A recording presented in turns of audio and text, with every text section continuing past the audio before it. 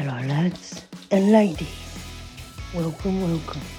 This week's episode of the Football Pundit Imposter Podcast with your hosts, JP and Rob. Back in the net, lad.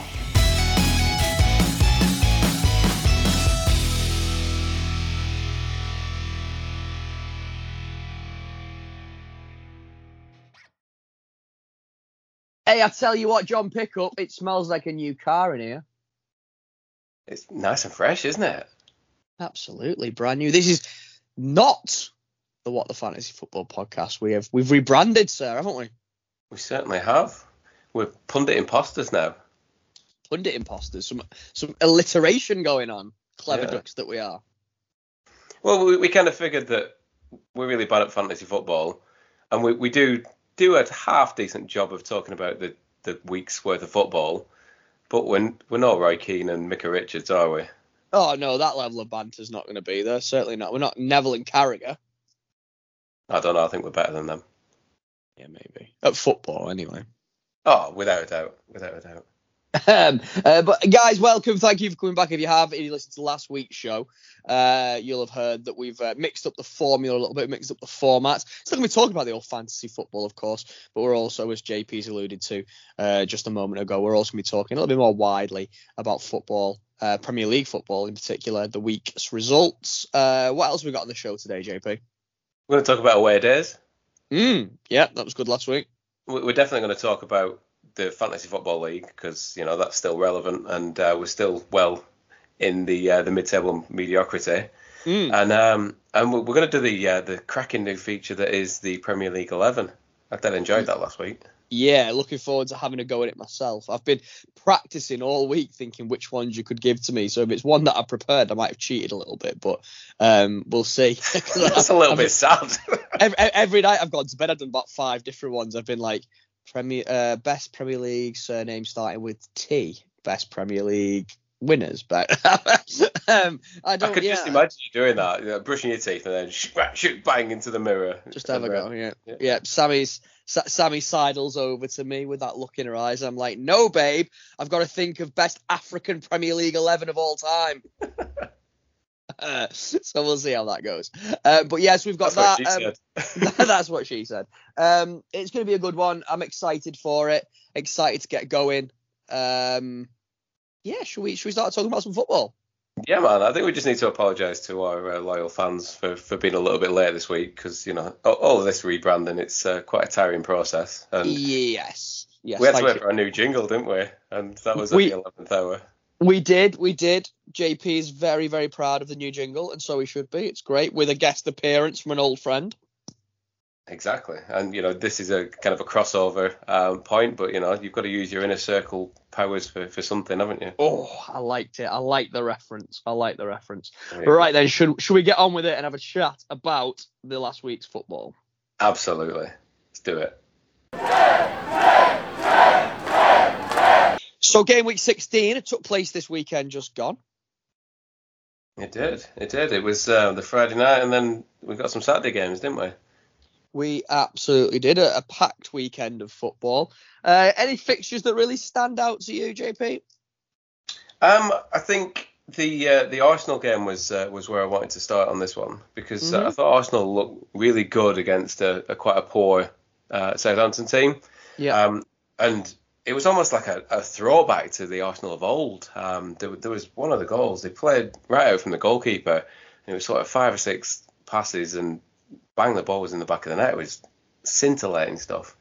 Yeah, Arsenal. Was that Lacazette's goal, I think? Yes, it was. It was the third one, wasn't it? Yeah, really good. Yeah, and they are looking scintillating at the moment. Big news coming out of Arsenal, of course, is the Aubameyang fiasco. What do you think of that? I'm not really sure. I've seen it, and I've seen all the kind of the memes and the TikToks taking the mick out of it. But what's actually gone on? What's actually happened behind the scenes? See, I don't know. I think he's the rumor I've heard is that he's gone somewhere and not come back on time, and Arteta's not happy.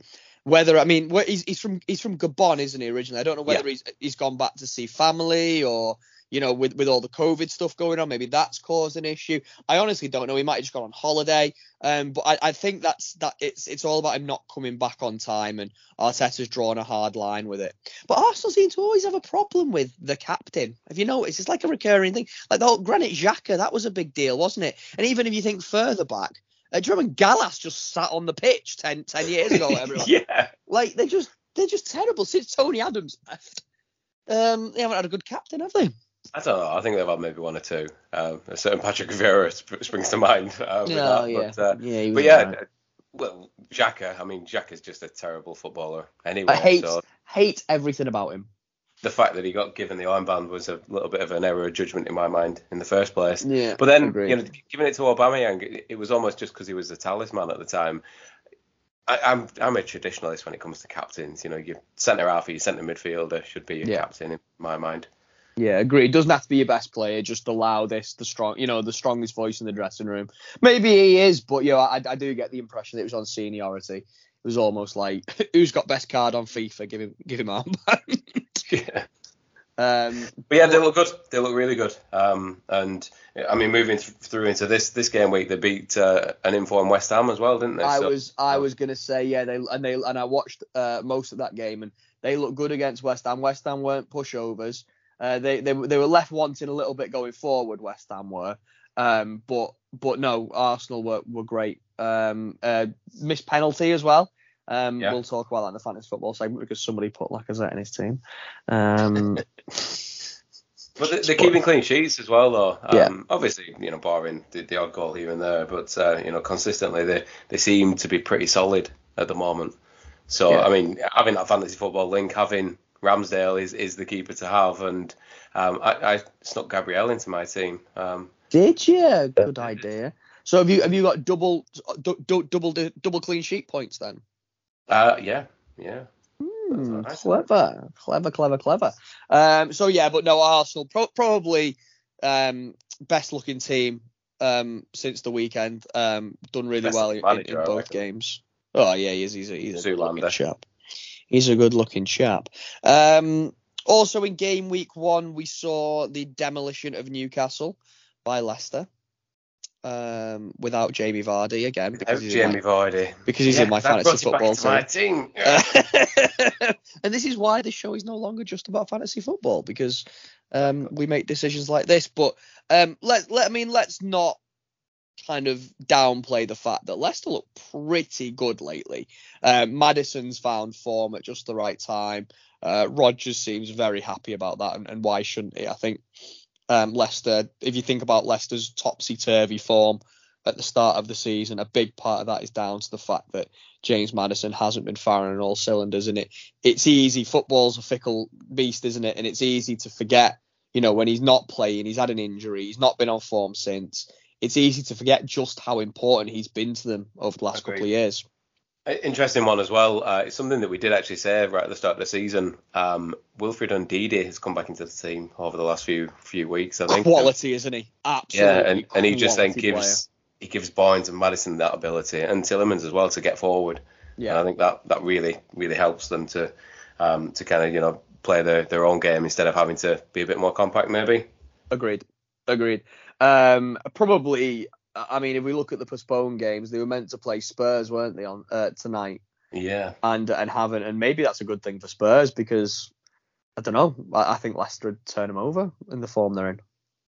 It is the fact that Daka is actually scoring and contributing now a problem for Vardy. And it was something you said at the start of the season as well, that this would be his last one.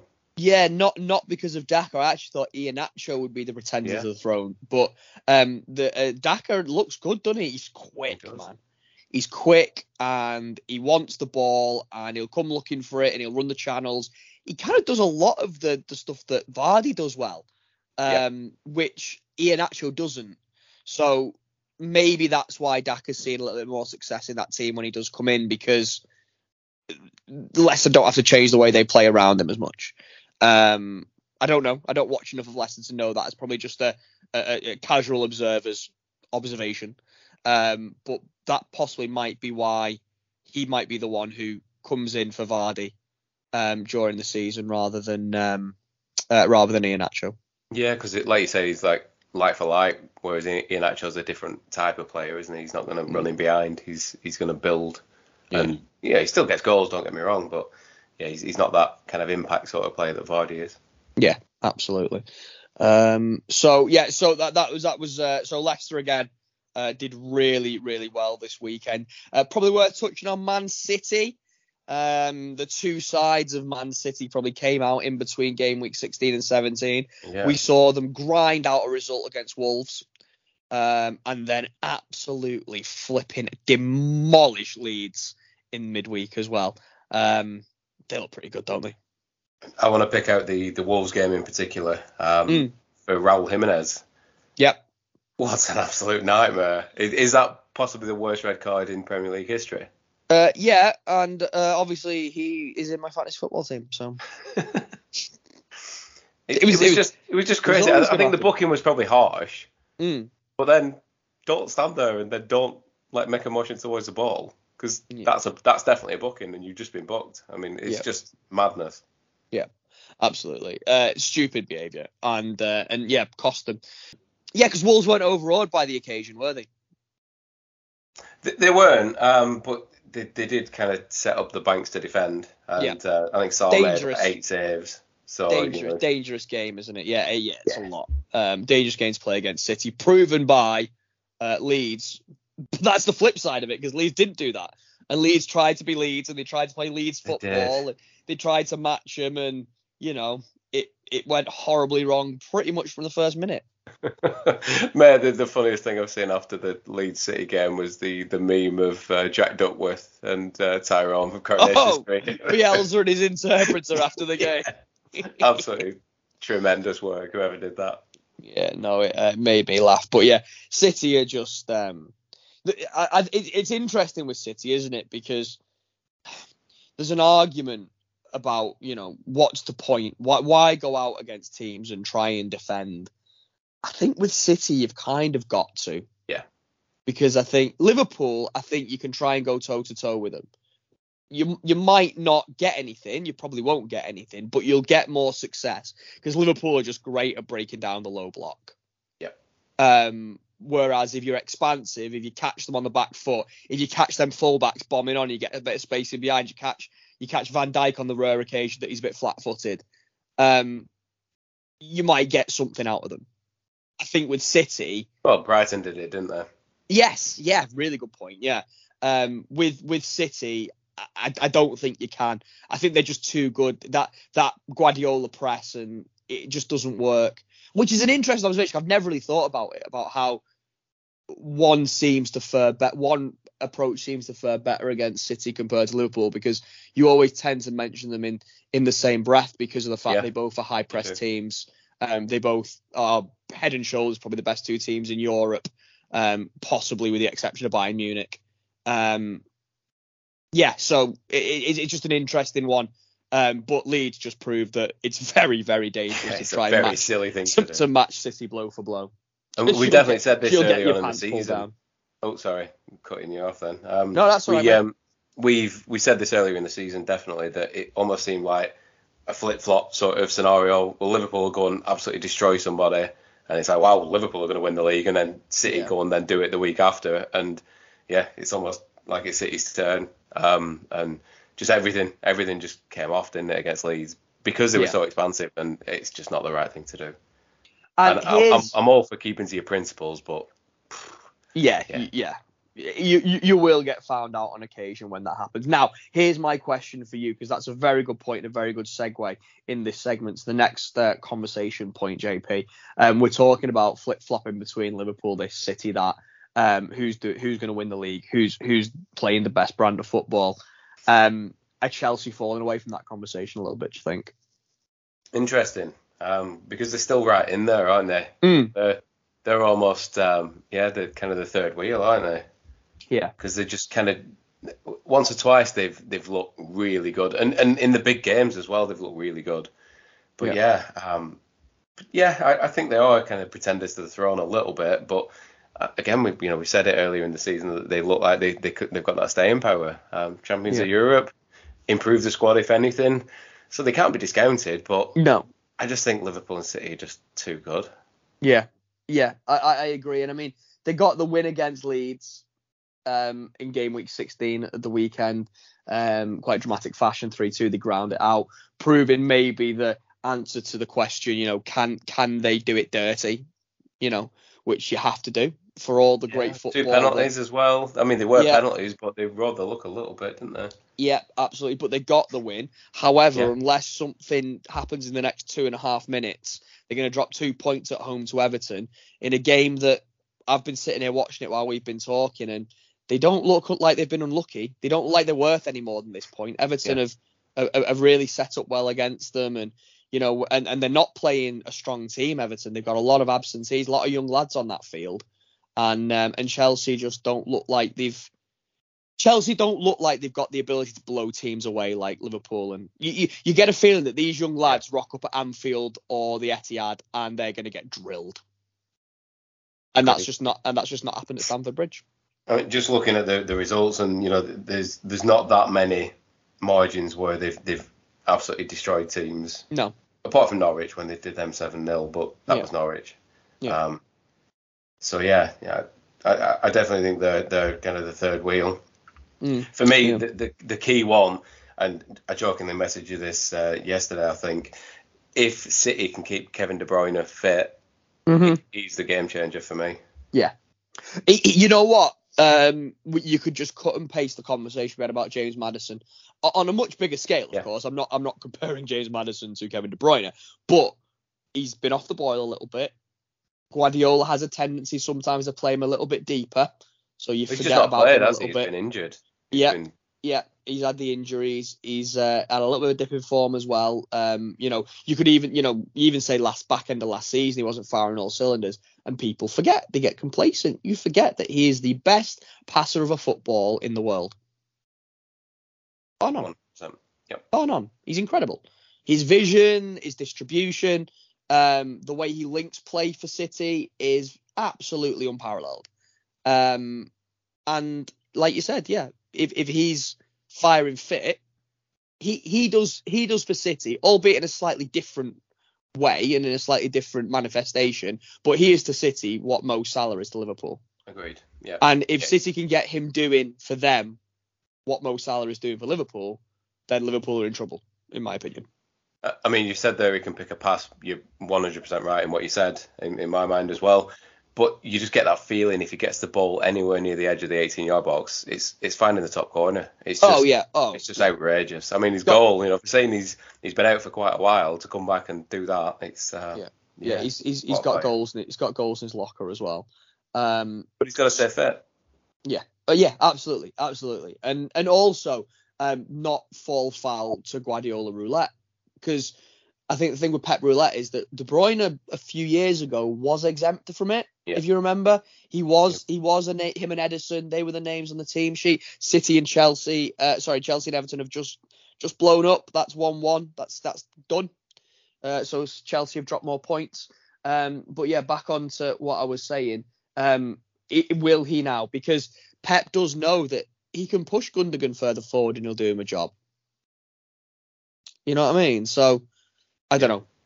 But if he trusts him and he's got him playing week in, week out, you're absolutely right. I think City will find a weapon in their arsenal that maybe people had forgotten was there. Yeah, absolutely. I would like to kind of I know VAR is shit is its own segment, but I think there's a couple of games from game week 16 that VAR is shit kind of falls into a little bit. Yeah. We're still talking about City. The penalty that they actually got in the Wolves game was absolute toss. There's no way that's a penalty. Agreed. At all. It is his armpit. So I don't understand. If we're talking about a clear and obvious error, and then that's being given, then there's something fundamentally wrong with it. I think the problem with VAR is that there seems to be a real removal of common sense involved in it. So, and the frustrating thing, I mean, in some ways I understand it, because how often the referees get criticised for making a decision wrong or misinterpreting something or seeing something a certain way. So what it feels like they've done is they've brought in this list of rules and regulations, in terms of, this is what constitutes offside, this is what constitutes a penalty, this is what constitutes a goal stopping opportunity, a goal denying opportunity, etc., etc. And they use the video technology that sits behind that as a reason, as almost like a safety net. And it's like, well, look, this is what it's doing. So we've lost, and you said this before, mate, so I don't want to steal your thunder, but we've lost one of the best bits of football, which is the talking point. It's the conversation, the chat at the pub. And you can argue that we still chat about it at VAR, but it's just people arguing that it's nonsense. And I think even people, when it benefits your team, I don't think people sit there being like, oh, that was a great decision by VAR. They're more just like, VAR, we got around it. Yeah. We that's the second part of VAR shit this week. There was an incident in the Burnley game where it was a corner that came in, and then the ball broke sort of between the 6 and the 18-yard box, and Dwight McNeil went to clear the ball, got nowhere near it, and absolutely took out Dawson from West Ham. It's a penalty all day long, and it got reviewed, and it wasn't given. So again, I part of me wants VAR to succeed, because I think it can be used for good, but when it's so far in terms of the consistency, that's where I've got the issue. Where they can give an offside that's a centimetre offside, but something as blatant as that and the City penalty, they're not overturned. And they are clear and obvious errors. The referees clearly missed that Dwight McNeil takes out, what's he called? Craig Dawson, isn't it? Yeah.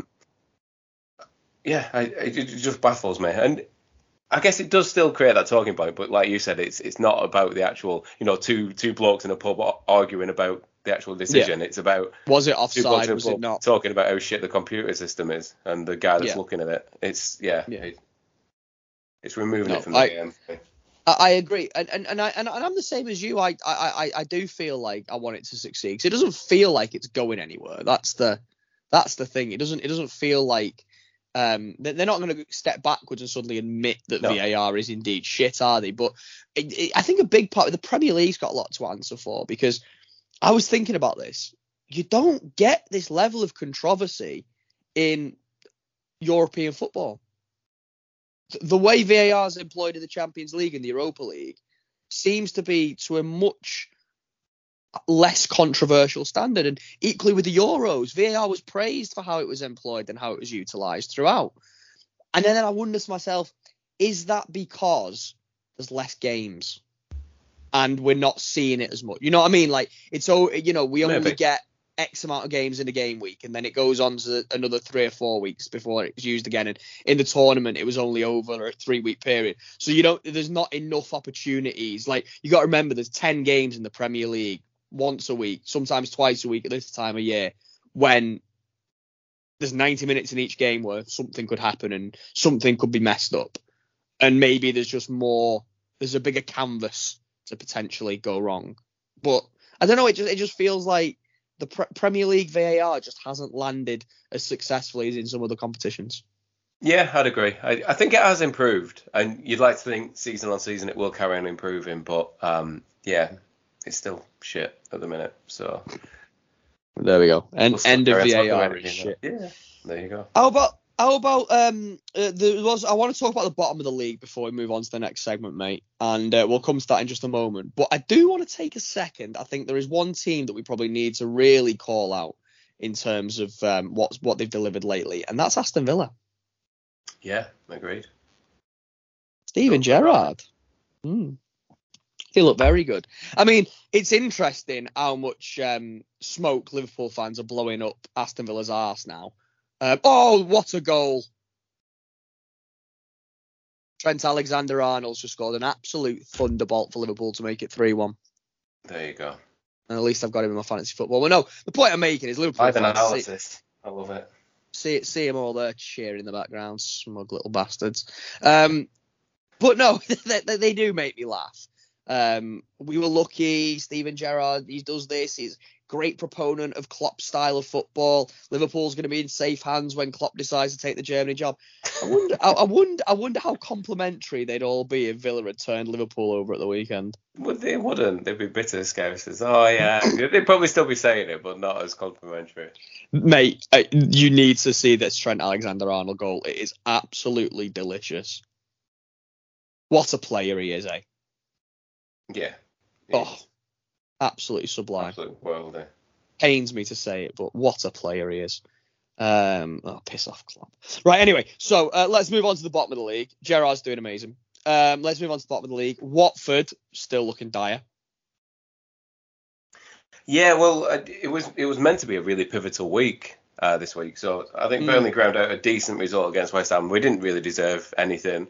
It was interesting. I was talking to one of our pals from work who's a Burnley fan, Carl, and we were talking about the dire state of the Burnley against Newcastle game last week, and then getting a result against West Ham, who were flying high. And you'd take a point out of those two games in a roundabout way, but it would have been the one at St James's if anything. Yeah. And whilst we still got the point, it is kind of closed the league up a little bit. But we could have still got out of the bottom three with a result against Watford. So the fact that he got called off, I don't know, it doesn't sit brilliantly with me. But you can't really legislate for the COVID stuff that's going on, can you? Because games are falling off left, right, and centre, aren't they? Yeah, it's far from ideal. And if it was just one game in the game week, you'd say something. But obviously, since the United cancellation that happened just before the Tuesday game, was it Brighton? It was, wasn't it? That's for the weekend. Since the United game was cancelled, it seems. Brentford, wasn't it? Brentford, and Spurs have had two cancelled now, haven't they? Yeah.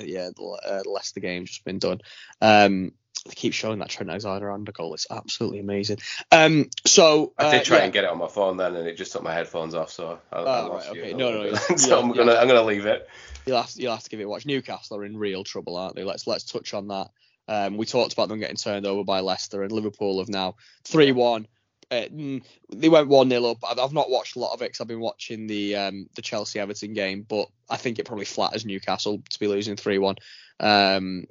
Liverpool have been excellent again, but Jota, Salah, and Trent Alexander-Arnold all scoring, all three in my fantasy football.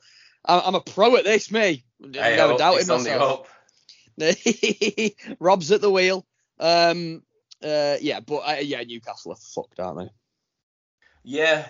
I did say after they beat us that the next four were terrible games. But yeah, they probably performed less admirably than I thought they would have done. So it's interesting. It's going to be tough for them, and I think Norwich are doomed. Yeah. Last for 1 week. Yeah, no points again. Over the last 2 game weeks, losing to United. Although they did need to keep them in the game. They played. I watched them against United. The evening kickoff on the Saturday. They were good. They were in the game for all of it. But I mean, United aren't very good at the moment. That's Rangnick's trying to implement a different style, and it feels like it's just get through it at the minute with United. Just batten down the hatches and get through it. Let's grind out results. And to be fair, that's what United are doing. And his record in the few weeks he's been here has been great. It'd be interesting to see how he would have got on against Brentford and Brighton on Saturday, which has now been cancelled as well.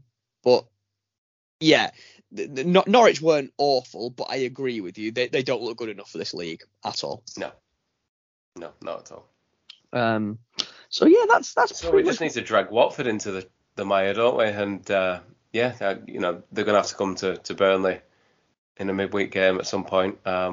So yeah, it would have just been quite nice to have this conversation, having beaten them yesterday with 3 points in the bag. I think that given the fact that Newcastle looks so rotten, given the fact that Norwich looks so out the depth, and given the fact that Watford are probably the next worst team, if you're a Burnley, for example, or maybe a Brentford, even though they look like they're doing quite well at the moment, Palace have been in a dip of form. but their points tally is probably keeping them a little bit their heads above water. But any team that's in that bottom 8, you just got to be better than Watford. Simple as that. I think Newcastle and Norwich will fall away of their own accord. Watford have maybe got something about them. Not a lot, but out of those 3 teams, I think they're the ones that you've got to be better than. I mean, is January too late for Newcastle to do anything? Because if the paper talks to be believed, the war chest is coming out and they've got quite signings lined up already. Agreed, but I don't think that team beds in. I don't think that team delivers. I think they're looking at a lot of players who are surplus to requirements at their existing clubs. Therefore, they're not going to be hot to trot. They're not going to be ready to hit the ground running. I'll be honest. I don't see. I don't know it's paper talk, but I don't see what Jesse Lingard and Dele Alli do to that team. You know what I mean? No. Certainly not. Not saying that they're not both. I love Jesse Lingard. I absolutely adore Jesse Lingard, and what he did at West Ham was awesome. But he's not. Well, he hit the ground running at West Ham after not playing any football in the first half. I was going to say, I think Lingard's probably the one that wouldn't hit the ground running. You know, you're talking Ramsey's another one that was mentioned, Aaron Ramsey. Yeah. But he's not playing. Yeah. He's not getting a game for Juve, is he? No. I don't know. I really hope that you're right, but you know, I can still only go on what I saw 2 weeks ago, and yeah, Burnley were devoid of anything. So at the moment, they're the third worst team. Simple as that. So they need to show me something different. Yeah. But they've got the experience. You mentioned Palace as well, mate. I think we did say that they've been really impressive this season, and we've enjoyed watching them, and Conor Gallagher especially. And he carried that on, didn't he? In the game against Everton, and his second goal was an absolute scorcher. Really good goal. He's a player. He is, absolutely. So does he get a game for Chelsea though? That's the question. No. See, I was thinking this. Like, who does he get ahead of at Chelsea in that position? Well, this is it. You know, does he replace Mount? Does he get rotated with Mount and Havertz? I just can't see it. I just can't see it. Chelsea's problem is that they spend so much money on people that it becomes difficult to bring talent through. And don't get me wrong, Lampard started a really good trend, made a really good attempt at bucking the trend, and we have seen the younger players come through. And Reece James and Mason Mount, great examples of that. Billy Gilmore, I know he's off on loan now, but he looks a player as well. There are examples of it happening, and yes, they can do it, but as a club that has this ethos of we'll buy big, we'll invest big money because we want that instant result, it becomes difficult because Chelsea as an entity, as a franchise almost, they need instant results, and you don't always get that out of young players. Yeah, it's interesting though. You mentioned quite a few players there. So Reece James on his own because he's a wing back. But Mount, Gilmore, I thought then of Loftus-Cheek. He's been out on loan and then tried to get in, and you know he's on the fringes. And then Gallagher, they're all in the same sort of position. So there's only a certain amount of people that can play. And then when they break the transfer record for Havertz last season, it's where is he going to play? Yeah, agreed. And you never know. You never know. And that is our rundown of football for the last 7 days since we last spoke. There was lots to talk about. It was 2 game weeks. Excited to see what happens in the fixtures next weekend. How many of them actually get on will be the interesting question. We know a couple have already been called off. However, let's keep everything crossed that we still get some football. At the minute, there's still 2 games on the Saturday, 3 games on the Sunday. So that's only 5, isn't it? We're down to 5 games. Probably the pick of the litter being Super Sunday, R4 kickoff Spurs against Liverpool. Spurs will they be rested, or are Liverpool just going to absolutely tear them a new arsehole?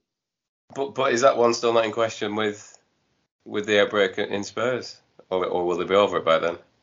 Who knows? But at the moment, as things stand tonight, it's still on. I've got a feeling we might be going into a little bit of a fire break, like they did 2 seasons ago. Yeah. When COVID first hit, and we might get 2 weeks where the players all go into isolation, we don't get football, and then they're back at empty stadiums. Or maybe that's just the pessimist in me. But it doesn't look like it's getting better before it gets a bit worse. Oh, well, that's a nice light note to leave the week. Isn't it? You're welcome.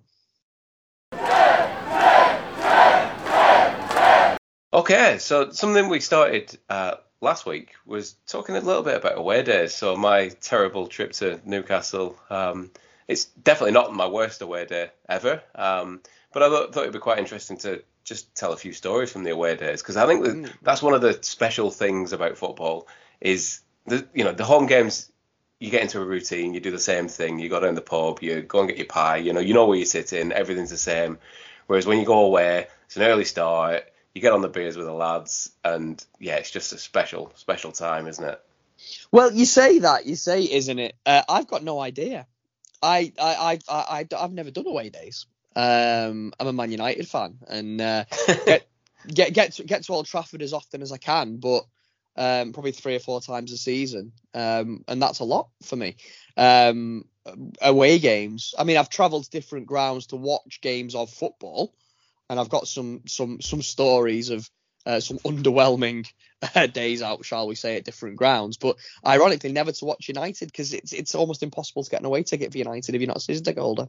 That's interesting. Whereas my whole football upbringing was in Division 4, 3, 2, the Championship, and then in later times the Premier League. So I've got some real stories from some of the bad grounds that we've been to. But I thought it'd be interesting just to maybe a story each a week, just to kind of talk about the away days, and definitely reach out to the guys that are listening to get their best and worst away days. I definitely don't want to start with my worst away day, so I'll tell you a quick story about my best away day, if you'll indulge me. Yeah, absolutely. So it was 2009. I don't know if this counts as an away day, because it was at Wembley, so it was a playoff final when we beat Sheffield United 1-0. So I know you being a Sheffield resident, you'll resonate with this. But yeah, we took about 30,000 Burnley fans down, and Sheffield United took about 35, I think. And me and the boys, we got on a few tubes. It was still quite new to us, that going down to London and going out and having a few beers. Yeah. And I just remember there were about 7 or 8 of us, and we walked past this pub, and there were 2 Sheffield United fans stood outside having a fag. So us little upstarts started chanting Burnley songs up and thinking that we were 10 men. And then literally about 200 people came out of this pub, and they were Sheffield United fans, and they just like roaring chants at us. Yeah, I think we better fuck off, haven't we? And then we went on to win the game. And it's probably the only time that I've actually cried at a football match. It was just, I think growing up with the lower leagues, actually achieving the dream of seeing your team on Match of the Day. Yeah, I think there's something special about that, and yeah, just the whole day was just phenomenal, and just to kind of top things off, so we had to get back on the tube to go home, to go meet our coach, because the coach didn't want to come into the green belt, so they'd pay the congestion charge, so he parked way outside, so we didn't have to pay that. It was just this part where my best pal, we were sat on this tube, 3 sheets to the wind, a little bit drunk, and his dad, who was a legendary guy, he's no longer with us, sadly. But I looked up, and there was this kind of other tube that pulled up directly across from us, and he was sat on the other tube, and then we kept set off otherwise, and he just saluted me, and it's like, you've gone completely the wrong way, mate. But yeah, little memories like that, I think, just kind of summed it up as what a day. Yeah, definitely. Yeah, and there is a little bit of envy that comes with that. I think one of my pledges for when the world gets back to something, some semblance of normality, is to try and start getting some non-league football, because I think supporting grassroots is super important, and it would be nice to get involved. That you don't see a lot of that with United. Like I said, I mean, there are the fat fans that do, and that have the season tickets and get there week in, week out, but it's just not the experience that you have for everyone. Like I only went to 1 Man United game as a child. How mad's that? If you think about your upbringing, how often you went to see Burnley, but like combination of things. One, the fact that my dad wasn't around, so I didn't have anyone to really take me. Secondly, the fact that it was Man United. It was hard. If you didn't know how, it was hard to get a ticket. If you didn't know somebody, you know what I mean? And we didn't, and my mum wasn't interested in football, so there was never. What I always found was, and this is probably my best story that I can tell, because I only started going to United when I got older and could afford to buy tickets myself, and figured out how to get in through the membership route and be able to pick up spare tickets on Facebook or getting on at the start of the season. But yeah, when I was a kid, we went to it was basically what always my experience with football was always through my mum was dating. Right. So my mum was dating a bloke probably in about, I think it was about 2001, so I would have been about 13, 14. He was a Man United fan. He was a season ticket holder, right? And I remember my mum being like, he's going to take you to a game. His son's got a spur. His son's not going. You can go. And we went, and it was the first time I'd ever been to Old Trafford. Man United Blackburn won 3-1. Dwight York got a brace, and Paul Scholes scored one. Never forget it. And he took me, and we went to the pub before, and it was an amazing experience, and I loved it. And I was like, Mum, you need to marry this bloke. and they split up shortly after. And so that was a real shame. And then a couple of years went by, she started dating another bloke, and he was a big football fan. Never met him. And she was like, so I can't remember his name. Let's call him Schmoibel for the tail of the tape. So she's like, Schmoibel and me have been chatting, and he's a big football fan, so he's going to sort you out with something. He can't go to the game, so he's going to give me his season tickets, and me and you are going to get to go to the game instead. And I was like, right, who's he support? She's like, can't remember. I don't really follow football, but I'll ask him and we'll sort it out. So she goes and she asks Schmoibel. And it turns out Schmoibel, Bolton Wanderers fan. So my mum took me to see Bolton against Charlton at the Reebok. It was cold in there. It was shit. Cold stadium. It was. It was a cold stadium, and it was quite new at the time. It hadn't been around. It hadn't been open for too many years. But yeah, I remember just the whole time we sat quite close to the goal line, just being like, UC Jääskeläinen looks really fucking bored. And so am I. Was that in the Big Sam era as well? Yeah, it was. It would have been, yeah. Just watching the ball getting punted 100 yards.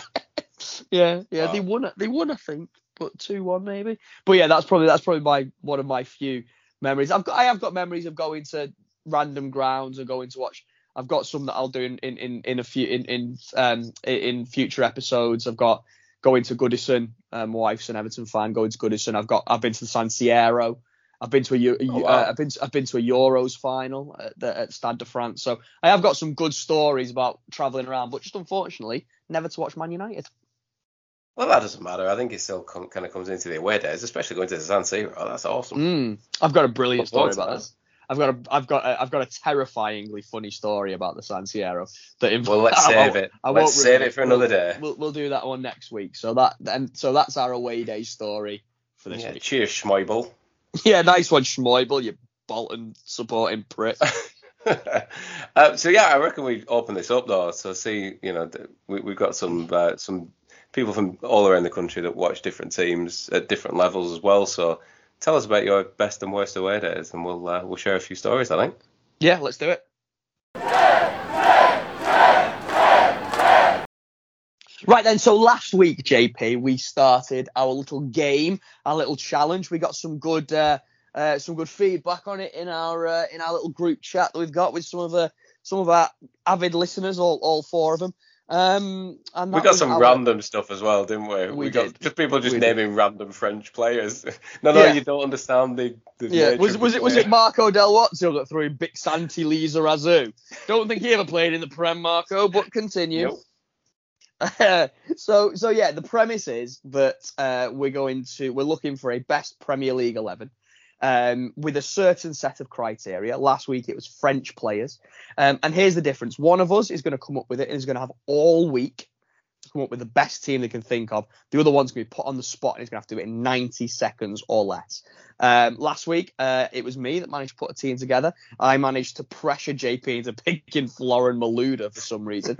But I think he's going to get his own back now. So you've prepared a team, haven't you, JP? You're going to put me to the test. It was interesting, the Florin Malouda one. I've remembered why I picked him, because there was 2 games that Burnley played Chelsea in that 2010 season, and he was unplayable. Well, that was because he was playing against Michael He was playing Burnley, yeah. Yeah. Phil Barney. So that's why. And yeah, I probably quite rightly came in with a bit of flack for not picking Robert Pires. But quite a few people going for the David Ginola. Yeah, a lot of love for David Ginola, wasn't there? But anyway, let's see how we do. I'm a bit nervous. I'm sure there'll be plenty of scope to make fun of me. But You said you were going to go easy on me first week, so let's see what you've got for me. I am. So in brutal honesty, this took me about 15 minutes to come up with, and I've looked at it a few times more, and I've gone, yeah, that's a real team. So are you ready? Are you primed? I am. I'm set. And you're gonna note them down for me, aren't you? I am gonna note them down. That's okay. On our production we agreed last week. So Yep. I'd like you to name in the next 90 seconds your best Premier League Dutch 11. Oh. Go. All right. Okay. So Edwin van der Sar in net, easy. Centre halves, Virgil van Dijk and Jaap Stam. I'm gonna leave my fullbacks for a second. Okay, Overmars on the left, Robin on the right. Who's playing in the centre of mid? Shit. I'm going to go to my forwards, and I'm going to go Bergkamp, and I'm going to go, not Hasselbank, and Percy. Definitely Bergkamp. Van Nistelrooy. Van Persie or Van Nistelrooy. Shit. Van Persie, just because he played for longer. Crap. Okay, so I need me 2 centre mids and I need me fullbacks, don't I? You do. I mean, you don't have to go 4-4-2 if you don't want. No, I'm going 4-4-2. I've committed to it. And I want both those strikers in. So centre mid. Rafael van der Vaart. Clock's ticking. Shit. Come on. Fuck.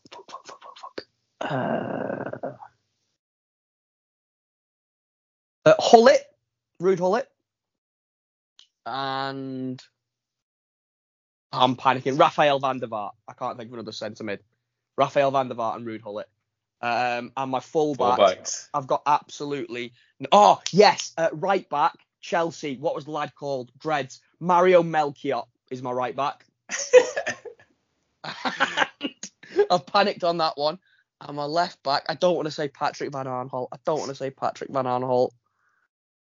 You're going to, though. I'm going to say Patrick Van Aanholt. Right, that's it. I'm done. Oh, it's the Malouda of the day. It is the Malouda of the day. Is there a quality left back that I've forgotten about? There is. To be fair, Matt, I think you did really well. How did you feel about that? It was hard. I hadn't prepared. It's tougher than you think, isn't it? It is tougher than you think. Yeah. So go on. Okay, go on. Relay my back to me. Yeah. So Edwin van der Sar. Yep.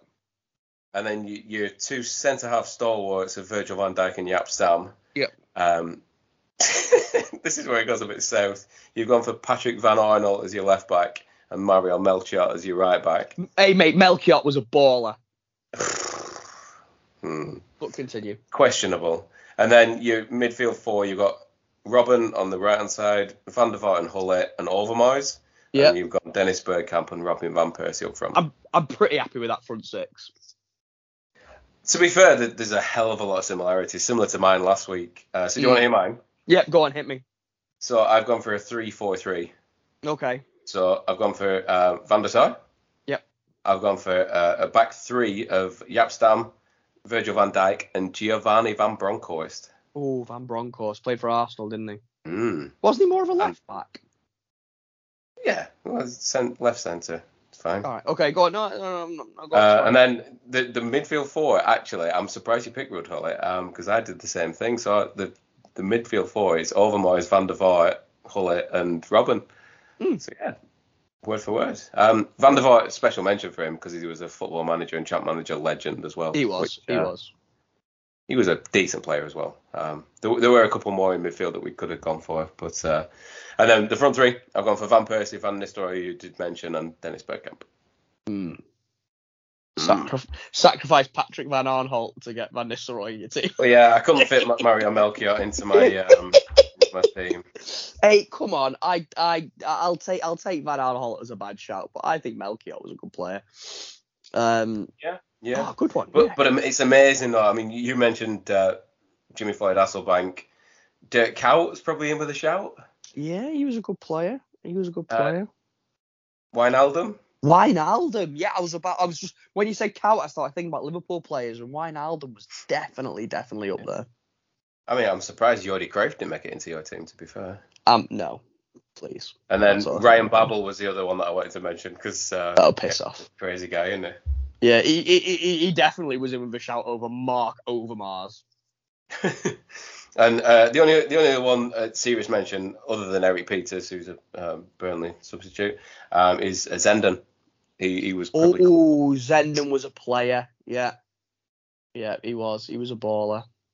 No, I'm quite pleased with my 11. I'm quite pleased with your team, to be fair. You've dropped a. It seems like that left side seems to be a problem for us. It's like the England problem from years ago. Yeah, just whack Darren Anderton in there, we'll be fine. Yeah, it'll be fine. Trevor Just Sinclair. play Kieran Trippier there, it'll be right. But yeah, good one. So if anybody else thinks that there is a better 11, please do let us know. Let us know who you'd switch in, who you wouldn't, who would play instead of Patrick Van Aanholt. Forgot about Johnny Heitinger. He could have played at right back. Do you remember Johnny Heitinger? Let us know. What's your Premier League Dutch players? Yes, yeah. I don't want Johan Cruyff's name popping up, Marco. Frank Rijkaard. Yes, okay, brilliant, good one. Yeah, I enjoyed that, and I think I'm gonna get. We'll come away from the nationalities next week, so just have that in the back of your head, and we'll be trying something a bit different. Yeah, I think just as a gentleman's agreement, we need to steer clear of the Jailbird 11 that everyone keeps suggesting. Yes, no Jailbird 11 season finale. I think. Yeah. Okay, no. I've got a few ideas in mind, but yeah, it won't be a nationality based one. So just remember that. Yeah, and that's fine. I think it was just nice for us both to be eased in, and I'm quite pleased. I'm quite pleased that we got similar teams on both of them. It's yeah. Agreed. Good segment. Looking forward to some kind of synergy. It's good. Looking forward to it next week.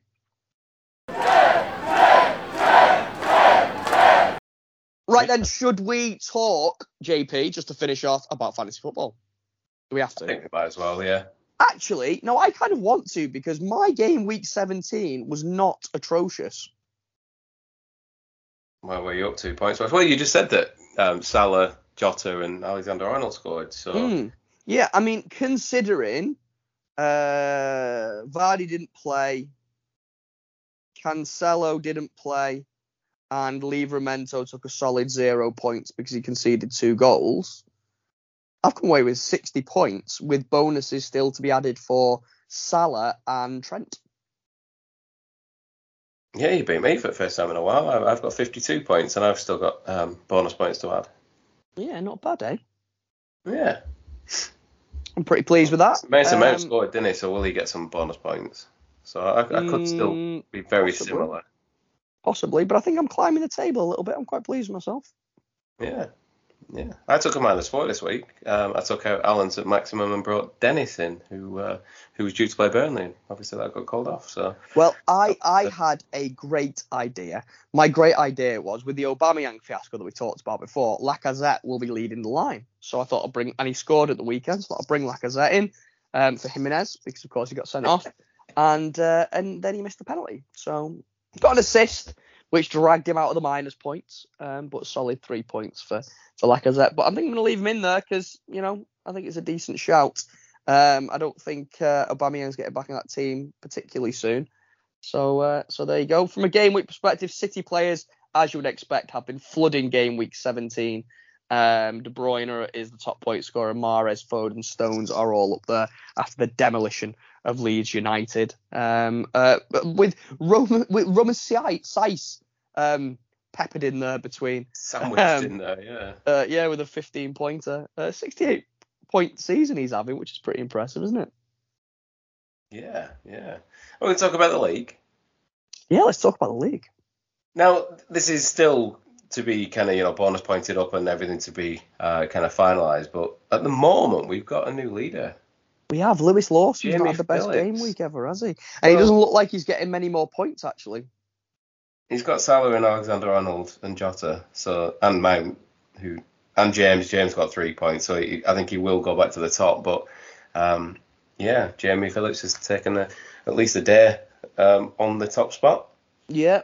Lewis is. There is a little bit of there is a fallibility to him, a bit of vulnerability. Also, Andrew O'Gorman climbing up. Poor old Marco Del Wazio slipped down to 4th. He's But bombing, isn't he, he's having a horrible time of it. He's been tinkering, bless him, hasn't he? Two weeks in a row. I'm coming for you, Del Watzio. Only another 400 points to make up. Only another 400 points, more than that. No, it is 400 points to make up. In the battle between me and you, I think I'm going to make up a couple of points on you, but you're still comfortably about 30 points ahead of me. But the burner account, the burner team. My wife lying next to me asleep. She's had a horrible game week, so I think you'll be all right. She's not getting anything on you this week at all. Yeah, well, she did go above me for a little while, but yeah, I've caught that back up. So a couple of points away from the burner team, which is always good. Absolutely. And I think, my friend, it's going to have to be a quick one for the old fantasy football chat, because I'm on 1% battery on my phone, and I'm going to play in a minute. We'll quickly do Ginger Flyer Watch. Ginger Flyer Watch. He's bombing like Marco Del Watzio here. There's nothing to talk about. 19 points. So many red flags. Yeah. He's got Firmino on the bench.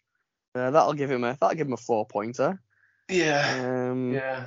All right, that'll take him to 23 points. Well, actually, no. Martinez is his vice captain, so he's going to double points. 14. He's actually not had a terrible game week, considering it looks like a set of traffic lights when you press his team. It does, doesn't it? But fair play to you, Ginger Flyer, as always. Right, JP, new format. What did you think? I think it's definitely got legs. Yeah, I think we need to open it out and see what everyone else thinks. Tell us. We have had some feedback that, people did like the fantasy football side of things. I know we didn't talk about it loads this week. Maybe next week it'd be better to, because we didn't really have a lot to go at, did we? Then at the end, it felt like it was just like a bit of an add-on. So maybe next week we'll try and feed in the fantasy footy a bit into the football, the game week chat at the start. We'll test different things. And we were late as well, weren't we? So we were late. Yeah. We'll figure it out as we go. We are learning. So we have rebranded a little bit. JP, where can people get us on social media? So really, the Instagram's going to be the main hub, I think, for now. But I think we're going to change Twitter as well. But on Instagram, we've just changed the handle, so everything else is the same. But it's Football Pundit Imposters on the old Instagram. Wonderful stuff. So please do give us a follow, slide into our DMs. Tell us what you think of the show. If people want to give you a follow, JP, where can they get you on the old gram? I'm at JP Runs Free. Brilliant. And I am Little Runner Boy Rob. So please do give us both a follow. Come and have a chat with us. Let us know what you think. Still join the league if you want to for the old fantasy football. Link is in the bio. Just before we go, I just want to shout out Ben Butterworth for a fantastic new artwork, if I can. Yeah, definitely. Oh, yeah. I would echo that 100%. Really happy with that. Awesome, isn't it? Yeah, so he's at Mr. Ben Arthur on the old Instagram. Yeah, do give Ben a follow. And Ben, of course, is a podcast host as well. The Cool Runnings podcast, him and his partner in crime, Roberto Awar, only available on Spotify. That one, it blends running with music. If you're into either of those things, both of those things, check them out. They're really good dudes. And they have an absolutely amazing and very good looking guest on Series 1, Episode 2. So go and check that out. Spoiler alert, it's me. Talking about running and being a podcast host. So do check Ben and Rob out. Cool Runnings podcast. You can find it on Spotify. And they've got Series 2 coming out, I believe, early next year. You get everywhere, don't you, mate? Like a rash. Like a bad rash. I am like chlamydia. I think that feels like the perfect place to leave it, doesn't it? A thinker. We'll be back on Tuesday, guys. Thank you so much for listening.